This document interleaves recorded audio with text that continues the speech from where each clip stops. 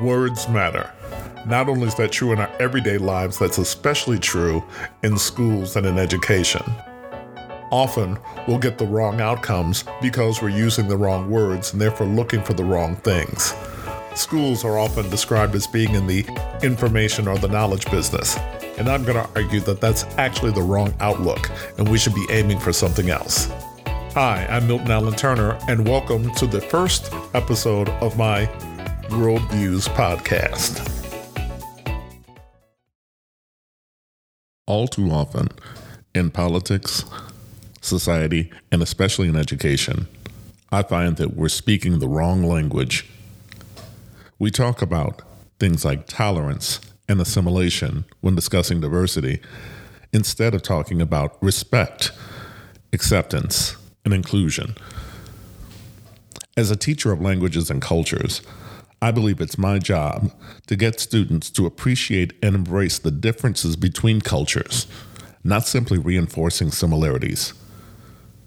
In the same way, we often refer to schools as being in the education or the information business.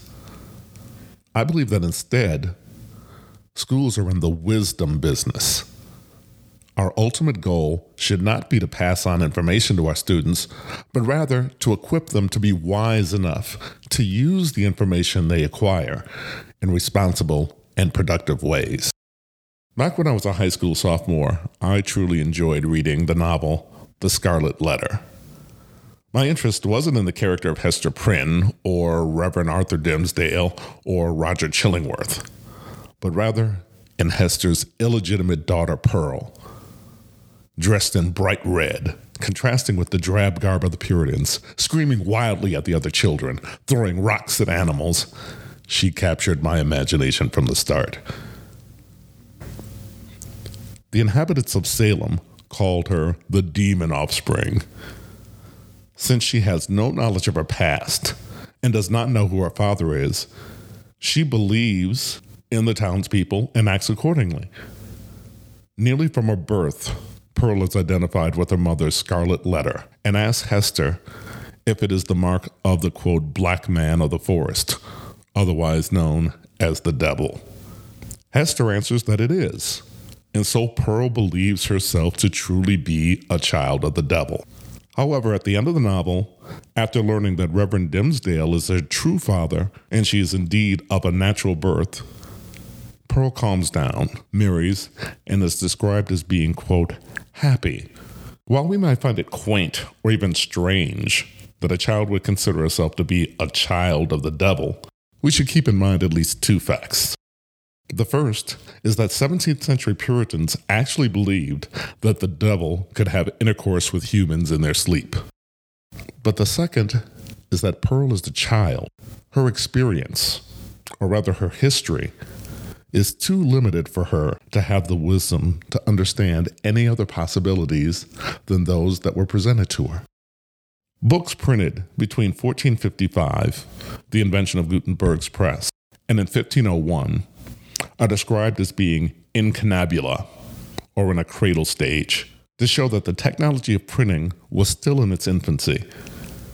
Conventions that we now take for granted in printing, such as paragraphs, pagination, chapter divisions, and title pages, were all born out of a 50-year period of experimentation.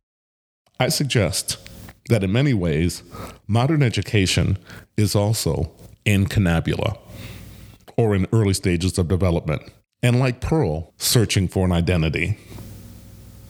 The maturation process has never been easy nor comfortable. And while we must necessarily pass through this period in cannabula, it need not be as prolonged or turbulent as Pearl's. With sufficient guidance, patience, and wisdom, we can confidently lead the next generation ex cannabulus out of the cradle into an adulthood, hopefully as productive and happy as Pearl's.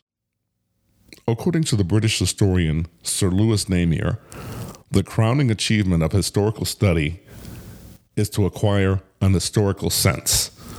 That is, an intuitive understanding of how things do not happen. I believe that the true goal of education should be to instill in students the wisdom or global sense to know how the world does not work. In other words, to create a BS meter, to be able to recognize how things don't work and call out BS when they see it. We should instill in our students the desire to discover more than just reflections of themselves in other cultures, and encourage them to embrace the world and the myriad cultures exactly as they are, not as they want them to be. We should no longer just teach facts or convey information. We have to provide experiences that allow students to gain insight and wisdom.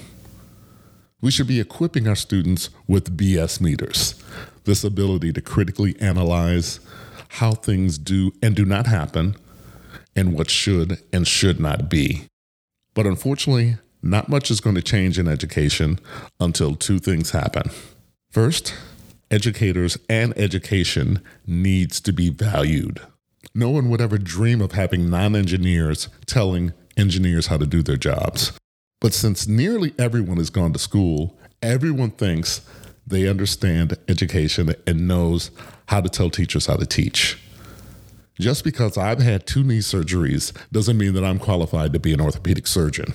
Or even worse, just because someone is able to find and watch a YouTube video about how to repair a patellar tendon, it doesn't mean that they should actually perform the surgery.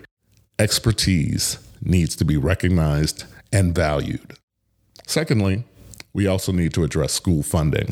While money may not be able to solve every problem in our educational system, the lack of money is at the root of nearly every problem.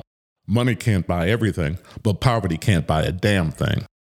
If our children are truly important to us, we must invest in them and in their education. And I mean all of them, not just our own kids or our neighbors' kids, but everybody's kids. Because it'll probably be the kids that you don't know today who'll be the ones that will design your cars, build your bridges, and operate on your knees in the future. How much is it worth to you that they'll be well prepared to perform these jobs and anticipate any problems? Or are you okay with them getting a second or a third-rate education and doing a half-assed job on things that will affect your life and your safety? Are you willing to take the gamble that you can buy wisdom on the cheap? Unless we demand a first-rate education for all of our children, then we are all at risk. The problem is, some of us haven't grown wise enough to see this yet. Some of our BS meters are broken. Or worse, they were never working properly in the first place. Let's stop making the same mistakes over and over again. Let's invest in and support education so that it can truly be in the wisdom business. Thank you for listening to the first episode of my podcast, Worldviews. In upcoming episodes, I'll be talking about several different topics such as coded language, how people can use language to hide their true meaning or to manipulate you in both politics, society, and business. I'll also be talking about the importance of words and the importance of names and getting behind the controversy behind changing names of sports teams such as Indians, Redskins, and Braves. I'll also be getting into the critical race theory controversy and particularly how it does not apply to schools and what it is and what it is not and what people are really concerned about in the first place. I'll also be talking about social justice in the world and in the classroom and its proper place, discussing what it is not, as well as getting into a little bit of history teaching and reconstruction versus redemption. So I hope you enjoyed it. I look forward to seeing you next time. This is Milton Allen Turner looking forward to seeing you again and talking about worldviews.